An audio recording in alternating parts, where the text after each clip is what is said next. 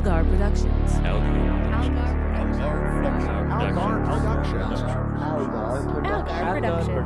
Algar Productions. You are listening to the Post-Atomic Horror Podcast with Ron Algar Watt and Matt Robotham.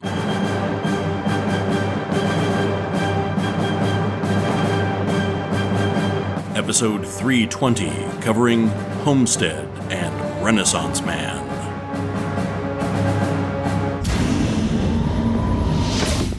Hi, friends. You hear that? You hear the smile. You hear the happiness, the exuberance. The lightness in our step.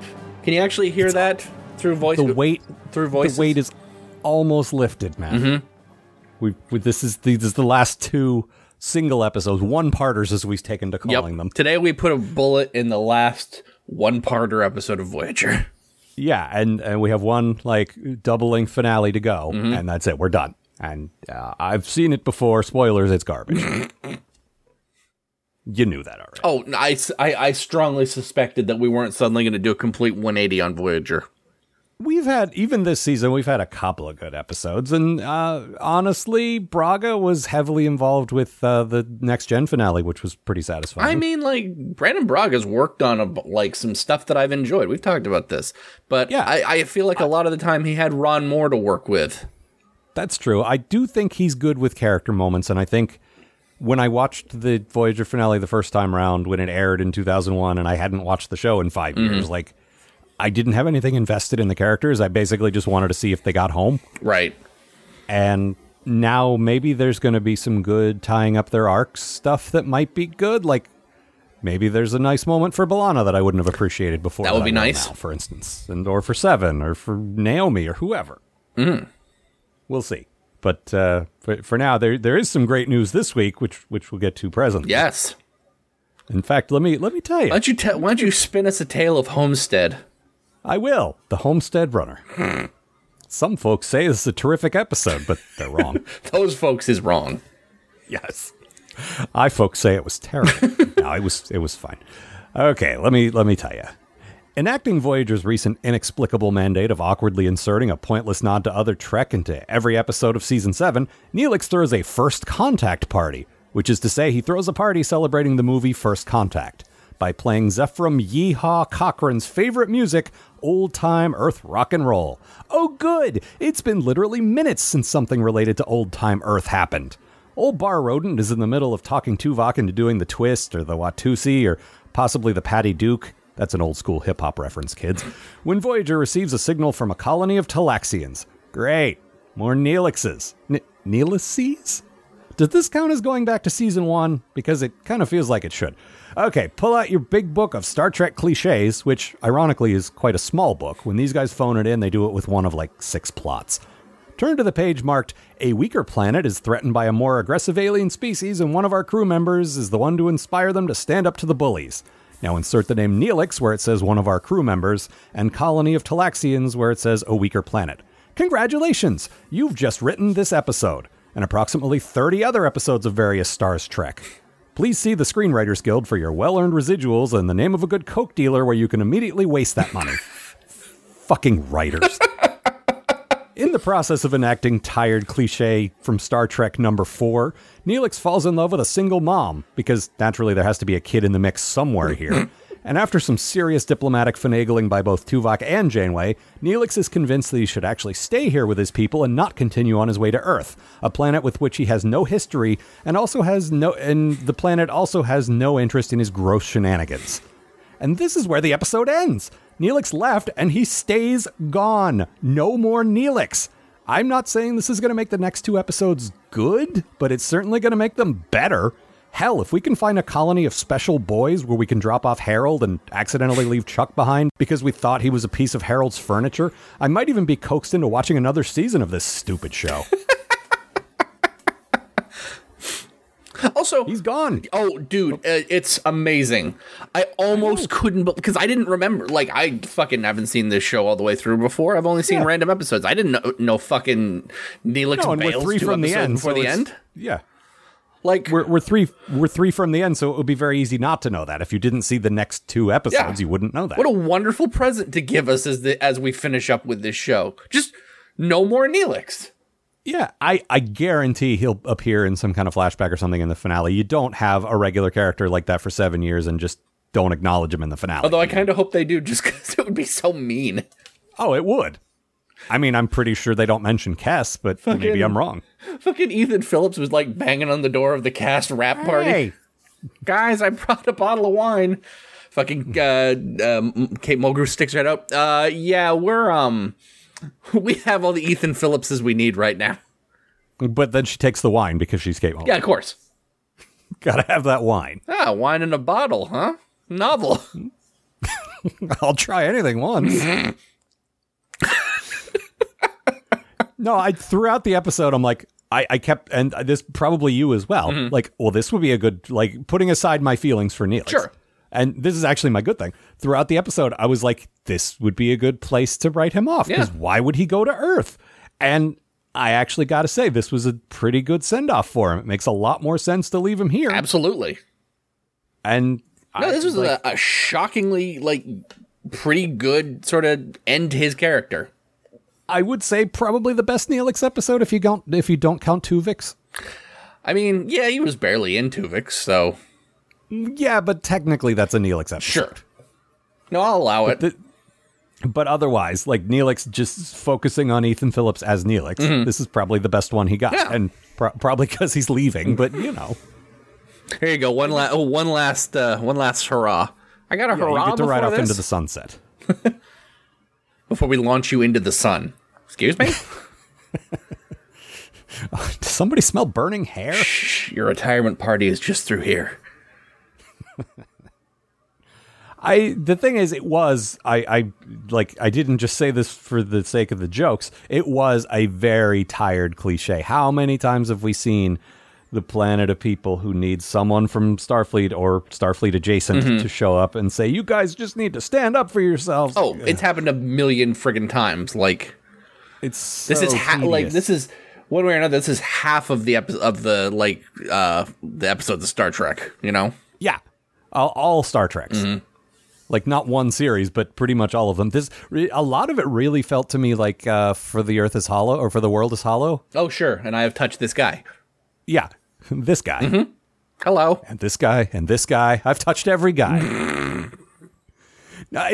Because that was the one where Bones went to a planet full of people who needed his help. And if the original series had any kind of serialization or anything, he probably would have stayed Oh, that's right. He gets married in that one or something. Yeah. And it's like, all right, I'll come back and get married and be married to you when the series is over. Yeah, and they've come back to that in a million unrelated novels. By the way, I never went back. He did, in, like, depending on how canon you think books are, but all the books I've read on that contradict each other. So that's the disco planet he went to between the original series and the motion picture. Yeah, when they called him back, he still was dressed for it. What the hell do you want? I was in the middle of Saturday Night Fever. No, he was curing their Saturday Night Fever. He's a doctor, not a disco duck. Oh, shit, that's way better. Cut all this out and then just put that in. That's punch up, man. No, but it did feel a lot like that, and several other episodes. Like, oh boy, these Talaxians are timid, and Neelix has learned in his time in Starfleet that you need to stand up for yourself. Okay, whatever. To save your stupid asteroid home. I'm gonna just go ahead into my bad thing right now. Why are we acting like the Talaxian homeworld, which I guess is Talax, which also is stupid, but why are we acting like that's right around the corner? Yeah, like these guys just built a treehouse in their backyard? Yeah, like they've been moving away from Talax since episode 1. Like for 6 years, and they've had a couple of extra boosts from the outside. Yeah. Like Q pushed them a little further, Kess pushed them a little further. I think there was a wormhole. There've been a couple of boosts. Yeah. So 6 years at maximum warp, even accounting for all the stopping, is still pretty far. And then all that, there's no possible way these guys who are way less advanced than Starfleet got this far and had a colony. There's no Unless way. they're doing like a generation ship and they just didn't say that. A ship full of Talaxians fucking each other. Oh God, can you imagine? Just a Talaxian orgy ship. Oh God, can you imagine the mess? Oh, just matted hair. It's like, you know how they talk about how they built their station out of 3 of their ships? There's just like doors are made of like thick pubic hair just glued on. Oh. Yup. By the way, all Talaxian hair is pubic hair. I think just so we're clear there. Yeah, if they didn't grow pubes, they'd be smooth. Mm-hmm. They'd be like one of those cats that doesn't have any hair. Oh God! And here's your smooth Neelix. Hello. I can wriggle through anything. It's your Mr. Bigglesworth variant. God. Of Neelix. A locked door, eh? That's no problem for me. Grease me up, boy. Oh God.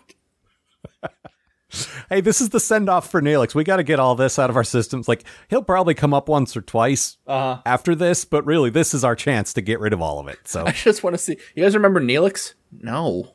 Doesn't ring a bell. Fucking Tuvok just walking around the ship whistling. The thing is, he's not quite as hardcore Vulcan as we think. Mm-hmm. He's just had to be that way for the last 6 years. He's gone. I'm free. Fuck all of you. This is the best day of my life. If I could see my wife and kids, this day would be perfect. Learns to. That's the only thing missing from my life now. Learns to tap dance. There really was a dancing sequence. I didn't make that up. No. It was at the beginning. They're doing their stupid tortured 50s thing, and he's like, "Come on, Mr. Vulcan, cut a rug." Oh, and by the way, this episode opens on a shot of a jukebox playing like rock and roll music, and my first note is Voyager. That's been Voyager for the last, all along, but especially like the last season or two. We open on some very not 24th century in space thing. Yep. And yeah, the whole time Neelix is like, you should dance, Mr. Vulcan. And then they do that genuinely sweet thing that they do in a Star Trek show, and they've done it in Next Gen and DS9, where the whole crew lines up in the hallway while you're walking to the shuttle bay to leave. They did it when Worf left, I think, DS9. Yeah. Remember, no. He was going off to be a Klingon, and that was Next Gen. But then they also did it. They also did it for Cisco, I think, when he left. Okay. It's come up a few times, and it's usually a Ron Moore trick, I think, because it's very like he loves all that military circumstance stuff, and I'm a sucker for that as well. Oh, sure, it's a really great way to send the character off, and they always look like they're going to sneak off the ship. Yeah. Like it's every time this happens, like, no, I was just about to leave. And then literally everyone in their uniform standing at attention to see you off. And but then like Tuvok moves his foot back and forth once or twice. There, I danced. Now get the fuck off the ship. Yep. I like that. There's a whole really good scene. This is actually my good thing. There's a whole really good scene between Tuvok and Neelix. Just them talking like. Neelix is basically fretting about what to do about these Talaxians that are basically going to lose their homes. And fucking Tuvok comes in and gives him advice that's all like, well, I can't do anything because I'm in Starfleet. But if you think about it, you aren't. Yeah. And look, the Prime Directive doesn't apply to you, wink. And as someone who weren't, if I were to say do this, this, this, and this... Yeah, you could maybe win this war with these guys. Now, I can't actually do anything to help you. And if I told you anything like that, it would be totally abusing my inside knowledge as a Starfleet tactical officer. Yeah, but I'm not telling you that. It's a really good scene and kind of a nice end to their relationship. Let's go with their arc. Arc, yes. Just call it an arc because it's the relationship between the two of them has developed over time, sort of. The thing is, I interpret it like I know what it was supposed to be, and I think you read it this way. It was supposed to be a sort of sweet for Tuvok thing, where like I'm helping this guy. What I saw it as, I will say anything I can to get him the fuck off my ship. It's like, wait, you're leaving? Wait, no. You know what? There's a whole family that you could live with that's not here. This is a serious ethical violation, but you know what? I'm just going to pretend that this is for the greater good because it gets you off the ship. Why don't you go here? Like seriously, that scene, and then there's also a scene with Kate where she's kind of sort of subtly talking him into it. It's Amanda made this joke last time she was on. I think Neelix, we have a very special mission for you. Like it felt like that. It felt like they were trying to nudge him out the door without being obvious about it. That might not have been intentional, but that's how I chose to interpret it. Put a 6-year-old in a mousetrap and just waited. Lure him out. The thing is, okay, Naomi showed up in this, which was great. And apparently went through a again, fucking growth spurt. Like, am I crazy? Yeah. Well, no, she did. The thing is, she hasn't been on the show much. I guess that's true, yeah. We haven't seen her in probably a year of production time And at this point. kids fucking grow up real fast. Yeah. So this is between like 8 and 9 or something. Yeah. Like I'm speculating. I don't Sure. actually know. But yeah, it's been a while and kids grow. But and putting aside our jokes about Neelix and whatever, these two have been, close. Like Naomi's got basically 3 if you count the captain, but really Neelix and Seven are her pals. Yeah. And then sometimes the captain. So if you're sending Neelix off, you kind of have to check in with all the people he's got relationships with. Yeah, it was actually nice of them to bring back Naomi for this episode because, I mean, at this point in the series, they didn't have to do that. Yeah. That said, though, and again, I'm trying to be relatively objective as far as, okay, looking at this the way they intended it and putting aside our sort of tasteless pedophile jokes. But there is an actual thing he says where you're really growing up. You don't need me anymore. Mm-hmm. And it's like, what else could that mean? She's still not an adult, so she still needs help. Mm-hmm. It really, to me, sounded like I'm not into you anymore because you're not very young. And it was gross. I don't want it to be like that. I'm not looking to make a tasteless joke there, but ew. I mean, I didn't pick up on that, so you just might be a monster, Al. That could be. Or maybe I just hate Neelix a little more than you. That's entirely possible. I don't know if it is, actually. I mean, look, just because it's possible doesn't mean it's happening. Well, all right. What was your bad thing? What was my bad thing? Oh, the kid Neelix adopts is real gross looking. Like, okay, that's some bad fucking makeup. He's got like I don't know what it is, but I guess the Talaxian makeup just doesn't transfer to a small boy because it looks like someone inflated his head. Well, there's that whole thing with child actors where they can't be in the makeup chair quite as long. So they probably had to cut some corners. It's kind of like Alexander. They had to this suggests Klingon, but we can't be applying makeup to this kid for 4 hours because he's a kid. That must be it, because now that you mention it, he actually reminded me a lot of very young Alexander. Yeah. Very young, not very the best looking Alexander. Yeah, where they just threw the forehead on him and kind of sealed up the cracks, and that was there it. you go, perfect. Now you're a Klingon. Done and done. You know what? We're putting you in a scene with Michael Dorn, and if he's in the frame, we can't even see you, so... His shadow will engulf you. Michael, we can't see we can't see Brian. You're taking up all the room. Good. Yeah, that's fine. This will look real good for my Captain Worf pitch. You've mic'd him, right? So you can hear him. That's all you Good do. enough.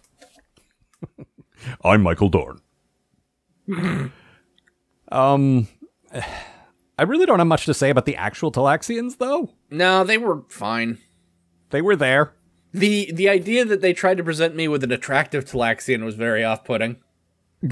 Like the lady he ends up with, it just like the single mom. When she shows up, she's very clearly like, "Oh, I'm an attractive Talaxian," and I'm like, does not compute. I didn't get that, but her voice was very much like Kes, and I don't know if that was intentional or not. Oh, weird! I didn't notice that. Kes has and I've never been able to pinpoint exactly what this is. Like, there's something unique about the way she speaks. It's like, Captain. It's not quite a speech impediment, but it's the way she hits certain consonants. I know exactly what you're talking about. Unique. Yeah. Yeah, and this lady did that too. And I think that might have been intentional. I think, just a very subtle, okay, we're casting Neelix's love interest. Let's cast someone who kind of reminds people of his last love interest. Mm-hmm. Maybe not. I might have been reading too much. I mean, they didn't put her in any jumpers, but... No, they're Talaxians. They all have to wear awful, ugly, Hawaiian shirt onesies, basically. There's a look. Yep. I mean, or clown suits, as you call them. Uh-huh, yeah. Well, that more went to the fact that he was a clown, so what else would he wear? That just reminds me of, and I don't remember who said this on Twitter now, but this is one of my favorite jokes, in recent memory, is the worst insult for someone is, who's this clown? Because, one, you're calling them a clown, and two, you're implying that they're not even a well-known clown. I love that joke. That's so good. That's a good one. Yeah. I don't remember who said it, but I've seen it retweeted. That's been floating and around the internet retumbled. for a while now. It has, and it makes me laugh every time. Oh, man. Yeah. What else? I'll just look it over my notes here. Fucking... So, the kid... the episode basically starts with, like, everyone ends up in these imprisoned by these Talaxians. Mm-hmm. Like, they find Neelix exploded or something, and they put him back together. Right. Yeah. And for a minute there, I'm like, is this the Voyager version of Misery? We're your number one fan. I'm gonna break your foot off if you don't make me some hair pie. You cockadoodie bar rodent. Didn't get out of the cockadoodie shuttlecraft. And so on in this fashion. Uh-huh. But so there's a point. Neelix is basically like in like a prison cell, and the ugly kid comes and visits him, and he's holding like a spaceship, and all I can think is that the Boba Fett action figure's backpack? And then he uses the real shooting missile to get him out of the jail. Yeah, exactly. And then he shoots his own eye out because that's why those don't exist. Yeah. And then he just plays with jarts because those are fine. Lawn jarts. Uh-huh. Yeah. Well, they were lawn darts, but the brand name was Jarts. No. Here, this will fit right under your foot. Oh, yeah. Hey, we had those. They were awesome. I was briefly a kid in the 70s. Not for very long. Like, I was born in the mid-70s, so I don't remember much, but I was around for Jarts. Mm-hmm. From what I know of the mid-70s, it's a miracle any children survived it. Well, the thing is, it's like a survival of the fittest thing. Those of us who did live are stronger. We consumed our weaker brethren. Yeah. They stabbed themselves in the brain with jarts, and then we ate their heart. This kid choked. That's a poem. This kid choked on a Battlestar Galactica missile and deserves it. Yeah, come on. Old school Battlestar Galactica, terrible. Why would you even buy toys for that, honestly? Just buy some... You know Star Wars exists, right?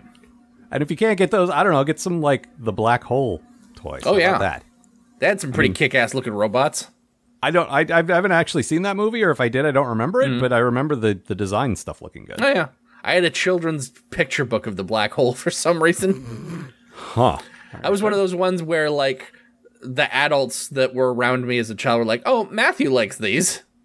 This is made by Disney. This is probably fine. Here you go. It's got a robot in it. You like those. I mean, I do. Well, yeah, that's... Do a little research next time. This isn't Star Wars or Star Trek. Nope. Stargate doesn't exist yet. You can just get me stuff that says Star. Yeah, that's fine. All right. Anything else? No. I actually, this is a good time to read a letter that we got from Flonk. Oh. Regarding Neelix. And I figured regarding Neelix off. Yeah. It's Neelix gets shot in the brain and then gets amnesia and learns how to be a better person. That was actually the plot of Regarding Henry. If you didn't know that. But since this is about Neelix, I figure if we get this out of the way, we don't have to talk about Neelix like next week or for the supplemental. Sure. So, he says, so here's the thing that's been bothering me about Neelix. Yes, just this one thing. So he calls Tuvok Mr. Vulcan, and it comes across like he thinks that Vulcan is Tuvok's last name. But Neelix doesn't have a last name. He's got no reason at all to expect that Tuvok would have a surname. The whole thing makes no sense unless his name is Neelix Talaxian, but that just raises further questions. Sorry, I had to just get this off my chest. Signed, Flonk Human. I really have nothing to add to that. I think that speaks for itself. Yep. But I thought that this would be a good time to bring that up. My quote is, okay, so when Neelix is showing, as Matt calls him, the ugly kid around... the ugly one! Around Voyager like he fucking owns the place. Uh-huh. Which irritated me, but I kind of let that go because we're done now. He's like, and over here is the holodeck. And the kid says this. What's a holodeck? And it just made me wish that everyone thought that. I would love it if this whole show was like, what's a holodeck? Hey, we have no idea. Yeah. Nope. Never heard of it. Sure didn't Moving waste on. half the series in there. Nope. All right. Anyway, we can now wash our hands of Neelix. Yep. Or at least for one episode. Like I say, he'll probably come back for the finale. Goodbye, Neelix. We'll see you in hell. Yeah. I'm not. I may end up in hell. I'm not going to speak to that, but I definitely am not in the same hell that Neelix is. The special hell. In the truest sense, yes. Mm-hmm. All right, pushing forward now to Renaissance Man. Wasn't that a movie with Pauly Shore? Probably. Feel like it was. Where he moves in with a Renaissance painter or something. That feels about right. Man, I thought I could improve your painting. Buddy. Renaissance, buddy. Well, now I got to look this up because this is going to bug me. So stand by on your summary while I Wikipedia. Al looking up a list of Pauly Shore movies. Oh God, no! I'm looking up Renaissance Man, 1994 film. I feel like it might also be a Steven Seagal movie. No, it actually featured Danny DeVito, and I'm not sure why I possibly could have confused Danny DeVito and Pauly Shore. Maybe I had a stroke. No, I think this movie was out on VHS around the same time as a bunch of Pauly Shore movies that I was forced to watch when I worked in a video store. Oh, God. Sort of. Speaking of special hell. Yeah. I've seen the movie Son-in-Law probably 20 times. Ugh, God, no one deserves that. I know. And now I have to watch Voyager. Anyway, sorry to distract you. Please. No, that was all very important. With your summary of Renaissance Man. All right, so Kate comes back from a routine road trip with the Doctor shaken and indifferent. I imagine this is fairly typical of anyone who's had to spend their time with the Doc's opera, the Doc singing, and the Doc in general. That dude is insufferable. But no, what's actually happened is that Kate's been Kate-napped by those cone-headed Vogons from a couple episodes back, and they're trying to trick Voyager out of their warp drive like some sort of interstellar flim-flam man, which, incidentally, is a better name for this episode. So, the bizarre new Kate is actually the Doctor in a holographic disguise, and that dude works real hard for his kidnappers, ignoring direct orders from Kate so that he can instead knock out Chuck and Harry and hide them in the morgue. Okay, I kind of see what he's going for there. Anyway, so eventually Tuvok realizes what's been going on and proves himself unbamboozleable like most Vulcans. And then the Doc does some Matrix-style kung fu because I guess he can do that? Would have been real useful in every other fucking episode of this show. And then back on the Vogon ship, Kate escapes somehow or something. Back on Voyager, the Doctor is punished in the typical Voyager fashion of no punishment. And then he sings a song about recycling or something. So I'm amused because I'm looking at your, like we keep these summaries in a Google Doc that we share so we can both see them, and I'm looking at the spell check underlines and the words Kate-napped, coneheady, and unbamboozable. For some reason, inexplicably, unbamboozleable. Sorry. Are for some inexplicable reason not in Google's dictionary. We really need to add that. Unbamboozleable is a great word.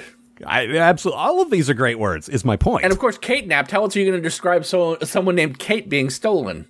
There's no word for it. Back before, it's Pocketbooks who has the Star Trek license, right? Yeah, I believe so. Before them, who had it like in the 70s where there were those like crazy, barely Star Trek books? You know what I'm talking about? Yeah. No, I know exactly what you mean. Is it Bantam, I think? I think it's Bantam. I couldn't tell you. All of my Star Trek books are in boxes. But you know the books I'm talking about. Yeah, like Spock's World, stuff like that. Like the really old No. Before Spock's World even. This is like that was in the 80s, and I think that was... That's an 80s book? Jesus Christ. Okay. Yeah, pretty sure. No, this was back when they still were allowed to call the Romulans like the Riansu, and like there was all this stuff fuck. Yeah, okay. Before Next Gen, because they filled in a bunch of gaps that then Next Gen went back and contradicted. But anyway, there were books like Spock Must Die! Exclamation point. Yes, okay, that's a great fucking title. Kate-napped sounds like it should be one of those, is my point. Kate-napped. It should be Kate-napped! Exclamation point with a super like an artist who would draw for Heavy Metal magazine drawing Kate like in a jail cell or maybe tied to a chair or something like that. Yeah. Uniforms all torn up. Yeah. I don't think I like this episode. No. I don't really did. I really hate. Basically, like my big problem with this episode. This is my bad thing. The Doc is awful in this. The dude, like I mentioned this in my summary. The dude goes out of his way to fucking like try to help out these alien guys. Like at no point does he like try to alert anyone on the crew that something's going on or anything. He keeps having, it almost feels like a fucking joke that he keeps having to knock people out and hide them in the morgue. Yeah. But like at one point, Kate even like says to him, "I am issuing you a direct order. You are not giving these guys our warp drive. Leave me. They'll kill me. Problem solved. The rest of the ship can get out of here." And one person is worth sacrificing to get 150 people home. And the doctor's like, "No, I will do anything. We will lose the warp core. We will settle on another planet if we have to. I don't give a shit as long as you live." It's really dumb. And how many times has this character done this now? This is definitely not out of nowhere. He keeps doing this and they keep letting it. Yeah, there's always that like, oh, well, I know better than the rest of than everyone. Like, especially at this late in the fucking series. Yeah.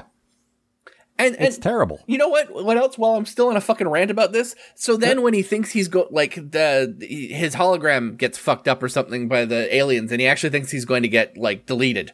And so what he does is tells everyone in the crew like all of these horrible things he's done to them. Yeah, instead of a touching goodbye to each one of them, he reveals some horrible, embarrassing secret in front of everyone else. Yeah, exactly. Like, the doctor's a piece of shit, and I thought about this a lot. It didn't come up, but a couple episodes back, the episode where he writes the Voyager novel, about how great he is, and how terrible everyone around him is. And how terrible everyone else is. And I thought the exact same thing here as I thought then. I'm like, this is what you think of your friends? Yeah. You're a horrible fucking person. Near the end of any show like this, any workplace show they call them, because it's about people in a workplace, like, you're really supposed to emphasize how close these people have come and how much like a family they are now. Like, that's usually the move, especially in Star Trek. And he's kind of not on board with that. Yeah, no. I don't like any of these idiots. And the thing is, early on, like, it's interesting to me because you went through a similar arc with Worf, where you remembered liking the character, then we started watching him and you liked him, and then you gradually didn't like him, but you always acknowledged, this is good writing, I still want to watch the character, but they made him an unlikable person. I don't like Worf the character, but I respect everything they did with it. Like, the fact that they made me feel so strongly about that character. But it's a well-written, unlikable character. Exactly. Like, I feel like all of that was intentional and, like... Yeah. Whereas that's part of that character. Whereas here, you and I both have pretty much experienced the same arc with the Doctor, which is we liked it. We remembered liking him. We remembered him being one of the only good things about the show because that's what people remember. Like, a lot of what we have done on this show is sort of gone in with the conventional wisdom of, Captain Kirk always gets the girl, and like just all the stuff everyone knows. And in this case, it was, Robert Picardo is one of the few good things about this show. And it turns out, well, yeah, at first, but he gradually got really unlikable, and not in the way Worf was, not in an interesting, deep, good evolution of the character, but kind of unlikable in real life way. Just in a, I don't want to watch this character way. I spend a lot of time just looking at the Doctor and wanting him to shut up. Like, if they just turned him off and lived out the rest, like, say, the second half of season 7 without him, it would probably be a better show. Yeah. And that's sad because he was one of our favorites in the first couple seasons. Well, the thing is, in theory, like, he's a great take on the Star Trek character of the non-human who's learning about being human, Yeah, except when 7 showed up, that became her thing. And she did it 100 times better. Yeah, and I think they realized that and gave the Doctor something else, and what they gave him was smug, arrogant unlikability. Yeah. And it's okay, nailed it if that's what you were going for, but to the point where I don't want to watch him. Yeah. Whereas, again, with Worf, he was, I got your point, but I still liked, I wanted to see what he was going to do next, whereas I could not care less about the Doctor. Yeah. So it's really infuriating, honestly. Like, yeah, watching them take a good character and just gradually mess it up. Yeah. Because, you go back to the earlier seasons, like, even, like, season 5, he hadn't gotten completely insufferable yet. Like, no. There's a character I really enjoy, and just, the thing is, he's only got his 2, like, we've talked about this before, he's only got, like, his 2 or 3 tricks. Yeah. And they keep doing those instead of, like, evolving or the character or whatever. I would say they did a better job with Data, but I would say Data had a similar problem. Like, Data was, first of all, more likable. Oh, sure. He was naive and innocent and just cute. You know what I mean? Like Brent Spiner played him kind of cute. And even when he was kind of like, well, I am superior and I will delete the program that says I love you. And like all the stuff that would make you want to punch him is like, aw, he's still kind of cute and sad. And but after 7 years, they kind of ran out of stuff to do with him, and that's when they started making him dream, and that's when in the movies they gave him the emotion chip. And I feel like this kind of character maybe doesn't have 7 years in them. That might be part of the problem. Yeah, I can see that. I mean, I maybe not. I don't know, but with these writers anyway. Yeah. Like, go ahead. It's just the one of the things he tells the guys before when he thinks he's about to get deleted is that he'd been keeping notes on Kate about all of her command decisions he didn't agree with. Yeah. Which, first of all, fuck you. Yeah. Excuse me. But secondly, like, the Doctor as a character now, I don't think that's a thing that character would stop doing. Yeah. Like, it feels like that's a thing he did as recently as last week when she snapped at him or something. Mm-hmm. And that really irritates me. Yeah, that's bordering on insubordination. That's almost blackmail. Yeah. Like, it's half a step away from, I've got a bunch of dirt on you. All he's then got to say is, I'm going to give it to someone, and it's fucking blackmail. Mm-hmm. What? No, knock it off. That's horseshit. Fuck you. That is. Yeah, I wouldn't accept that from any Starfleet officer, regardless of whether he's a hologram or whatever. It doesn't matter. That is unacceptable. So, yeah. Yeah, and again, no punishment whatsoever. Like, yeah, the dude fucking... What she said was, we're going to take your mobile emitter away for a week, but you've already not had it for a week, so we'll call it time served. Fuck you. Like... What? No, that's not... punishment is not like, oh, well, you went and hid in a room for 6 days, so, I mean, that's like jail or whatever. Yeah, so we're going to say you've already been in jail and you've been punished. No, that's... Yeah. Fucking ignored a direct fucking order.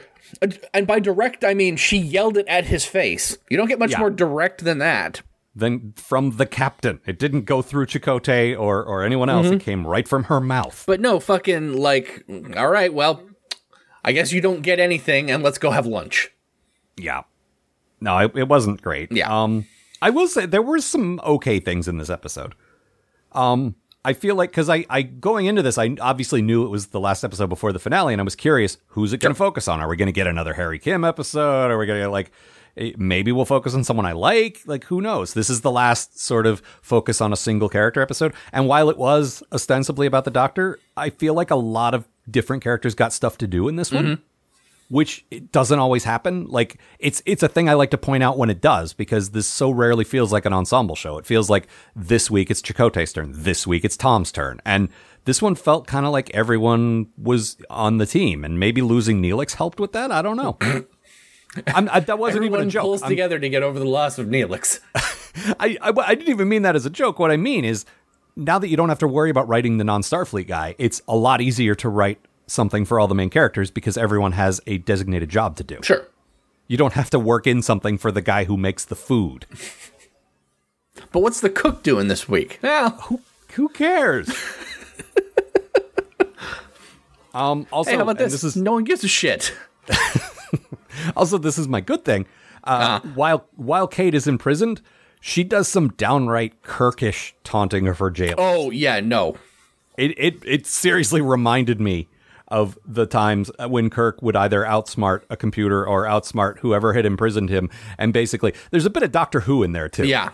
There's a bit of that, yeah, you got me in jail, but you know what? I'm smarter than you, and with my wits and my voice, I will get myself out of this. And it was cool seeing her do that. That's not a trick they give her very often. There's a scene where she's talking about how, like, I think she's talking about the Doctor, and she's like, he's going to get away, and you're never going to find him. And I kept thinking of the speech from Last Crusade. The Indiana, he'll blend in, disappear. Yeah, exactly. He'll blend in, disappear. You'll never see him again. He speaks 30 languages. And then you cut to the Doctor. Does anyone speak English? Or how about ancient Greek? That's one of my favorite comedy smash cuts of all time. I fucking love Last Crusade. That scene is so fucking good. Yeah, it is. But no, she had some good, like, and again, it wasn't out of character. They just don't do it very often. And it was good just seeing her outsmart someone without giving her the crutch of having crew to help her or science stuff to do. It was all just, you know what? I've got to puzzle my way out of this, and all I got is what I can say to this guy. I got no other, no other resources. I liked it. Yeah. By the way, I probably pointed this out last time these guys showed up, but these Vogon guys suck. I know we've seen them before, and I kind of remember the one where they're eavesdropping on the doctor and they think he's great or whatever. Mm-hmm. But I don't really remember their deal. What irritated me was at the beginning of the episode, part of their bamboozling. That is a good word. I love that word, man. It's pretty good. Part of their grift is that there's this unstoppable like alien force in this part of the Delta Quadrant, and you've already been in their territory for like a week, and it's too late, and they got to take your warp core now. And at first I was like, well, it's a bit late, but at least they're introducing an actual threat that isn't the Borg. That's cool. And for like, I was hopeful that it was actually an interesting adversary because we've had so few of those. Yeah. Like, we've had a couple. Species 8 were okay. The Borg were okay until Unimatrix 0. And the Vidians were all right. Like, there've been a couple, but there've been way more misses than hits. Yeah. And I was kind of hoping we'd have one last, like, some cool alien adversaries one more time. Yeah. You know what we got instead is a lot of guys who look like unfinished Cardassians. I've noticed that a lot lately. Oh, yeah. Yeah. Actually, in the last episode, the guys who were trying to muscle the Talaxians out definitely felt like Cardassians that it's like there's like 5 stages to the makeup and they got to stage 3 and they're just like, good enough. Get them out there. Those were the weird square looking, like the guys who had weird, like perfect squares all over them, right? I think so. I think they were, as I recall, their faces were divided into like quadrants. You know, the square, nature's favorite shape. Yeah, it occurs everywhere in nature. Yeah. I can't think of one example where a square naturally occurs. That's my point. Nature does not, as a rule, do straight lines, except for maybe honeycombs. There are 2 things nature abhors, a vacuum and squares. And a big truck it likes to work on. What was your good thing about this episode? What the fuck was fucking, as I mentioned earlier, Harry, Kim, and Chuck both end up in the morgue. It's just like that dream I had. Well, it's like I said in my summary. They got rid of Neelix. They get rid of the other 2. Now we're cooking. Now you got a stew going. By the time the doc's putting the second cast member into the fucking morgue, and they're trying to make it look all like insidious and shit, and all I can think of is like, okay, so we're just gonna stack the crew in here. Is that the plan? Yeah, apparently. Like it legit. By the time he's attacking Tuvok, and Tuvok beats the shit out of him. Yep. Like it's like, so we're just working our way through the crew. Yeah. No, every time he gets discovered, his good great plan, instead of talking his way out of it, is to just incapacitate them. Yeah. You don't think people are going to start noticing that when you, like, I mean, for all my problems with Chakotay, he is the second most important officer on the ship. People are going to notice he's gone. Yeah, especially with Kate kidnapped. Like, kidnapped. There's a good word for it. It doesn't really work for me. Man, we haven't seen the captain or the first officer or that fucker who just won't go away in a long time. I wonder where they all went. Huh. Oh, well. Guess I'm taking orders from Carrie. Oh, wait. No, he's dead. Oh, yeah. We never had a funeral for him, did we? God, we're monsters. Oh, God, we're the worst. Spent 3 days planning Neelix's farewell party. Couldn't even show up for Carrie's funeral. He was leaving voluntarily. Yep.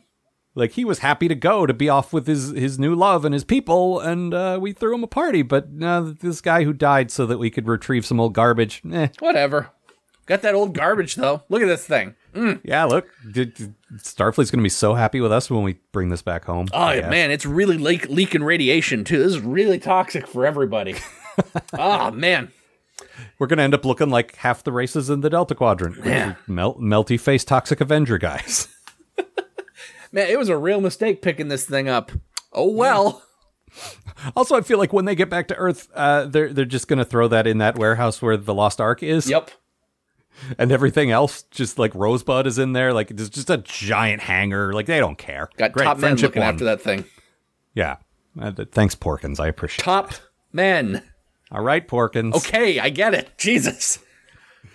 Make sure you don't knock it over when you make the 4th movie. My bad thing about this episode. Okay, I actually liked a lot of the clever stuff they did with the Doc's holo abilities. Mm-hmm. You correctly point out, where were these abilities all along? Yeah. Like I can understand the not using the turning into other characters. And actually, I can understand the Doc not wanting to do that because it's him. Like, Well, and it's kind of an ethical thing. Why would I make myself look like anyone else? I'm already perfect. That's true. No, I like the idea. Like, it was similar to when Data would either go crazy or have to take over the ship for whatever reason and do people's voices, only it was like a step beyond that. Sure. And I don't know, it was kind of cool in the abstract. Like, I didn't like the actual story, but I liked the idea that he could take out Chakotay, then pretend to be Chakotay, then take out Harry and pretend to be Harry. Like, to achieve each next goal, he could knock the person out and become them, and stuff like that. But then he started doing the running on the wall kung fu stuff, and a lot of it just felt like, and this was made in 2000 or 2001, so someone just got The Matrix on video and said, well, let's put this in Star Trek. Like, that's what it felt like to me. Yeah. And The Matrix was still very new, and I'm sure you're, like, we're now getting into a period where you'll actually, like, be old enough to remember this. Oh, yeah. Like, it really, everyone was fucking blown away by that movie. Like, I think it was pretty good, but it for a big blockbuster movie, it did a lot of stuff that people hadn't seen before. Yeah, absolutely. And it kind of, like, then everyone did bullet time for 100 years in all movies. But every protagonist in every movie wore a black leather jacket. I don't know that made it up, but it definitely made people want to do it more. But it definitely felt like Star Trek is like, ooh, yeah, The Matrix, we can do that. Yeah. So Robert Picardo is your Keanu Reeves, really? You spent so much time thinking if you could, you didn't know if you should. And you shouldn't. Fucking Robert Picardo is the least kung fu man I've ever seen in my life. Yeah. That's only because Neelix just left. They should really amend that song to "Everybody Was Kung Fu Fighting" asterisk, except Robert Picardo. Whoa, ho, ho, ho. Uh-huh. Do. What else? Looking at my notes here. There are not a lot. Nah, me neither. Yeah, no, mostly this is a lot of me just yelling at the doctor. I mean, this is where we find ourselves. The thing is, you only have to watch the Doctor for 90 more minutes and then never again. Yeah, that's true. And Chakotay, and so on and so on. And the rest. Well, there's guys I'm going to miss. Not many, but... We've talked about this. Over half. Mm-hmm. I like over half the characters on the show. Yeah. Which like, going into Enterprise, I don't think I'm gonna. I hope I'm wrong. But we'll see. Yeah. Anyway, that's all I had. Yeah, I don't have a whole lot. I'm looking over your notes to see if anything grabs me. I take more notes. I spend more time making half jokes that I can then try to turn into real jokes later while I watch the episode than actually watching the episode. That tends to be my approach. I tend to miss key plot points as it's like, okay, there's probably a joke here. Hang on, I think I can work with this. Yeah. What'd that guy say? Well, I asked who that guy was. All right, you got a quote for us? Yeah. Kate summed up everything I know about the Doctor in general. No opera. So we're basically just using our quotes now to critique the show. Yeah, pretty much. I'm fine with What's that. a holodeck? No opera. Yes, take those two things out and it would get better. But they did take out Neelix, so let's never forget that. Yep. And no opera, Doc. Yeah. What's opera, Doc? Nothing. Nothing. Yeah. All right. Well, that's it for this time. Yeah. We got the finale next week, and then we're done. Yeah. No more Voyager. We had initially planned. Oh, here's the thing that we hadn't really talked about yet. Yeah. We had initially planned around Christmas time. We like to team up with our friends, English Gav and Irish Gav, late of the Drunken Time Travel podcast, to review things that aren't Star Trek. Take a little break, hang out with our friends, and do something a little different. And we had talked about the possibility of doing more than one of these a year, just because we enjoy it so much. So we're actually going to do one of these next, after the finale. Yeah. Of Voyager. Between this and Enterprise, we're going to do, they picked a thing for us, we picked a thing for them. They definitely picked a way better thing for us than we did for them. Have you had a chance to check out my thing yet? Not yet. Oh, dear. But Irish Gav's only reaction was, well, no one can accuse us of choosing the same kind of thing. I like to believe I'm keeping up the tradition of picking the worst thing. Well, I think you did, and I don't want to tell people what it is yet because I think it's fun to find out when we get there. I think you did what I did last time, which is a well-remembered thing from your childhood that's probably terrible, but you have fond memories of it. Indeed, yeah, absolutely. That was me with that show, Voyagers! Exclamation point. No, when you were like, I want you to pick something that's sort of like, from your childhood. And I'm like, well, this is what I was watching as a kid. What did I watch as a kid that was an hour long? Oh, right, this turd. Yeah, so that'll be fun. Uh-huh. But furthermore, and we'll talk about this again later, okay, Enterprise is going to take us about a year. Like, a 4-season show, and I don't have the schedule in front of me, but it takes us about to next June around. Like, it's only going to take about a year because it's shorter than the other series. Yeah. Then it's on to Discovery, which, like, optimistically, maybe they'll have 2 seasons by then. Probably not. But let's say, for the sake of argument, they've got 2 seasons by then. They're doing 13-episode seasons, which means we'll then be through Discovery by late summer. Mm-hmm. And that's it. And then we're waiting for more Discovery. So what we've talked about doing is sort of reviewing one-off genre shows sort of in between during the wait. Yeah. Like we did before with Voyagers and Sliders. So this is probably what we're going to be doing when we run out of Star Trek and we're waiting for more Star Trek, just to keep the show going, just to keep us engaged, is kind of wandering through sci-fi, fantasy, maybe even a little bit of horror, like hour-long genre shows, and talking about them like we talk about Star Trek. Yeah. So that'll be, I mean, it's still going to be another year before we start doing that, but I think it'll be an interesting way to spend our time. Yeah. So, also, we have a Q&A supplemental coming, so if you have any mail for us, it's postatomichorror@gmail.com. We got quite a bit of mail. Yeah. But initially, we were going to not do a Q&A this time. We were just going to do our thing with the Gavs, but the mail just keeps got coming. so much fucking mail. And I can't complain about that, because we love to hear from you guys. Yeah. It just means that there'd be 2 supplementals coming out that week. Yeah. So look forward to that.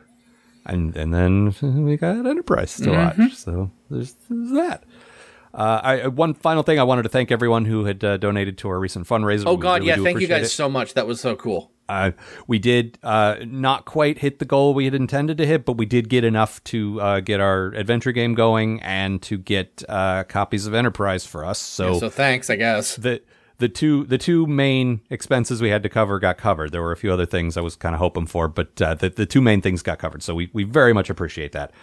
Technically, the thing is still up if you want to check it out. I'm just not going to promote it anymore. But if you were thinking about it and you think it's too late, it's still there. I hate beating that drum so much. I hate sticking out the change cup and rattling it. It's okay. It's there if you want, but we're not gonna mention it anymore. So. We do appreciate it, though, and next week, Irish Gav will be joining us to cover the Voyager finale, so look forward to that. Yep, and, give us a review on YouTube. Haven't said it in a week or 2. You mean iTunes? iTunes, yeah. Remember to like, comment, and subscribe. Uh-huh. Thanks, guys. Make us viral. Uh-huh.